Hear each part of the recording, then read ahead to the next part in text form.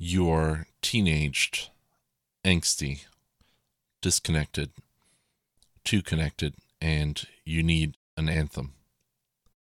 You need a banner to wave high. This is that banner. This is that anthem. I am Mark D, IT guy, dad, and generally bad nerd with limited music experience. And today we are talking about Dookie. Running it by the numbers, Green Day's Dookie was released February 1st, 1994 on Reprise Records. It went diamond and sold over 10 million copies. It charted in multiple countries and peaked at number 2 in the US. It peaked at number 1 in New Zealand. It's got 14 tracks and lasts 39 minutes and 38 seconds. Pitchfork's Mark Hogan gave it an 8.7 in his detailed review. It is a very good read. This is also episode 1. This is the Phantom Menace of Mark's music collection. That's not necessarily a good thing on any front. I'm legitimately not sure how to transition from that beginning segment, running it by the numbers, was a good idea, or so I thought. So we'll just start. Dookie is, Dookie, quote-unquote Dookie, is actually poop. I've been saying a low-key swear word, or just feces, the whole time. I'm going to try not to curse. Keep it clean. Anyway, it means poop, and it's a reference to tour diarrhea, so yeah. Dookie is a coming-of-age album, definitely. Welcome to Paradise is a huge one on that front. Coming Clean, Amenia Sleepus. These are about moving out, coming out, and growing up or apart, respectively. Sassafras Roots, She, When I Come Around, Pulling Teeth, and Chump feel like stages in a relationship that culminate in FOD. If you've been fortunate enough to never have a relationship tank, then you may not be able to relate to an approximate half of this album. Burnout and Having a Blast are about the challenges of growing up and being on your own and essentially being an adult. So I guess I can address growing up. I've done it, allegedly. Growing up is difficult and traumatic for many people in many different ways. Right at the top, I'll say that if you or someone you know is having a tough time, please get some help. Talk to someone. Hurting yourself and hurting others won't fix anything. It isn't easy, and it isn't any easier alone. Burnout and Having a Blast are really about these feelings of isolation and anger that ultimately result in depression and that desperation that the song's narrator feels. A lot of people feel that way growing up, and I was definitely one of them. It was really interesting to have this song and the people who created the song validating my feelings. There's a fundamental shift of point of view and understanding, a point in time where you realize that you're going to have to do for yourself and you'll be on your own. This album was someone I could talk to. Maybe that's a bit too dramatic, as I didn't have a rough upbringing, but I was very much in my own head. There were times when I felt like I was going nowhere and I'd just get in my car and get lost. This was also before smartphones, so I would literally get lost, and eventually, after a long drive with the windows down, I'd center myself and find my way home. Basket Case is a song that you'll never hear me talk about.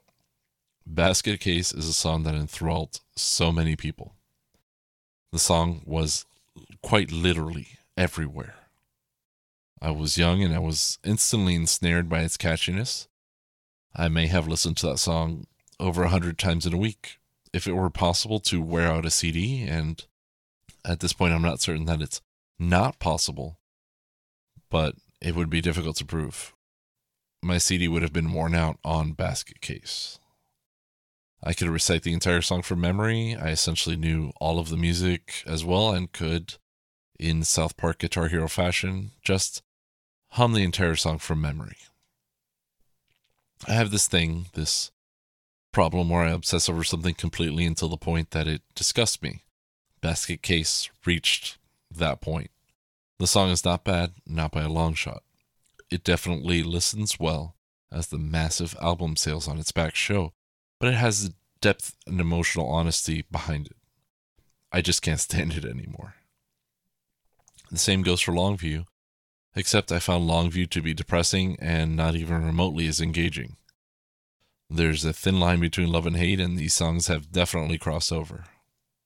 This doesn't change my opinion of the album or, objectively, my opinion of the songs. I just don't enjoy them anymore due to exhaustion. There are songs that I greatly enjoy to this day, however. Basically, every song that I haven't mentioned yet gives me net positive feelings. I think that they are net positive because I'm old enough, wise enough, and distant enough from the events to handle the associated emotions and memories a lot better. I liked the relationship songs when I was a kid. I liked them growing up, but especially the breakup songs, I lived them when I got a little older. I got into a serious relationship when I was pretty young, and it ended poorly. Well, ended badly, I guess. Ending poorly would mean that it was bad at ending. No, it was good at ending. It ended. Chump really illustrated some of the feelings I was having. FOD was on repeat quite a bit. In the end, opened for FOD often. This tier of emotional trauma was new to me. I had definitely experienced a constant level of outsiderness that had mostly subsided, but it all came back with a vengeance. These songs, I think, speak for themselves. The feeling and emotion are clear enough. In the End was written by Billy Joe Armstrong about his mother's husband. It's just a song about generally not wanting to be near someone. I can relate. Things are pretty straightforward on most of the album. One song that confused me for a while was I'm in a Sleepus, which was written by bassist Mike Dirnt. It's definitely a song about growing apart, that much is plain. But in what way? It seems like the general consensus is drug abuse, but that may not necessarily be the author's intent. I grew apart some of my friends and, upon meeting them again years later, found them to be unrecognizable. That's the thing that happens. They say that it's almost impossible to have friends over the age of 30, and I can say that at the very least it is much more difficult than it used to be. I'm fortunate in that I do have some friends that I could call upon, noon or night, with no issue whatsoever. Another song that had me puzzled for a long time was Coming Clean. I was wondering if the narrator was talking about being sexually active early on, or if the narrator was gay. Maybe it was just a song about puberty and about being ashamed of some of the things that come along with it. Mind you, I went through puberty while having knowledge of and probably listening to this album. At the time I thought that, and I quote, Mom and Dad would never understand. But being in my 30s and being a parent, I think that perhaps Mom and Dad understood all too well. It turns out that Billy Joe Armstrong has stated that it was written about him coming to terms with his bisexuality. Sassafras Roots and Welcome to Paradise are really the only uppers on the album that I can think of. It's been a while for me, but the feeling of being in a new relationship or the feeling of an impending romantic relationship is something that I think I remember. I believe it was in Hearts in Atlantis that Stephen King and the eponymous novella describes it as a lifting off sensation. That quote may not be quite correct, but I'm fairly certain it's in this novella in this book. As a brief aside, I've been a King fan for many years, and this particular novella is my favorite thing that he's ever written.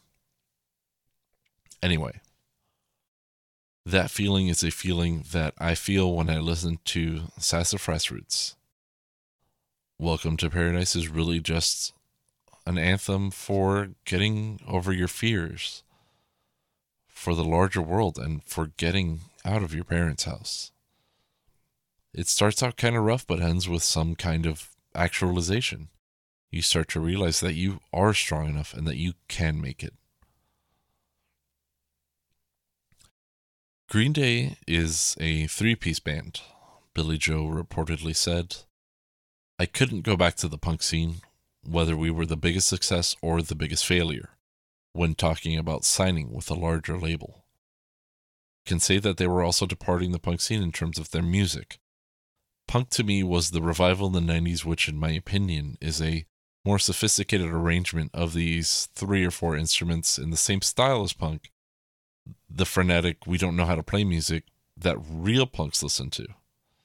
I guess I'm just a soft old fat cat who likes air conditioning, personal property, and some semblance of melody and intelligibility. I say semblance because there are other bands and other forms of music that sacrifice these or exchange them in further pursuit of their art, which I really enjoy. It's not a rule, but generally I don't like real punk as much as I enjoy the good choices made on this album. There doesn't seem to be a lead guitar so much as the guitar is the material of the tapestry, and the rhythm section provides the patterns and the color. Mike Dirnt is prominent in the mix, and Tré Cool fleshes out the bars with very crisp, nice fills. Tré Cool really does make the most out of his kit on this album. These are not complex in the sense that technical metal is complex. They're arrangements assembled to work together to create a greater whole. Billie Joe Armstrong's vocal style, perhaps I could describe it as a lazy Cockney accent, is just something that I accepted long ago, and it is so ingrained in my mind that I could never imagine it to be different or better on this album. I'm not going to nitpick on the ubiquity of the chord progression on Basket Case or anything like that. This isn't that type of show. Music makes an impression on me. I guess this has been my impression of Green Day's Dookie. You can find me on Twitter at CoolMarkD, cool with a C and Mark with a K. Let me know what you thought of Dookie. Until next time, keep calm and music on? I don't know. That's dumb. I'll think about it. I really don't know what to do at this part of the show, but happy listening.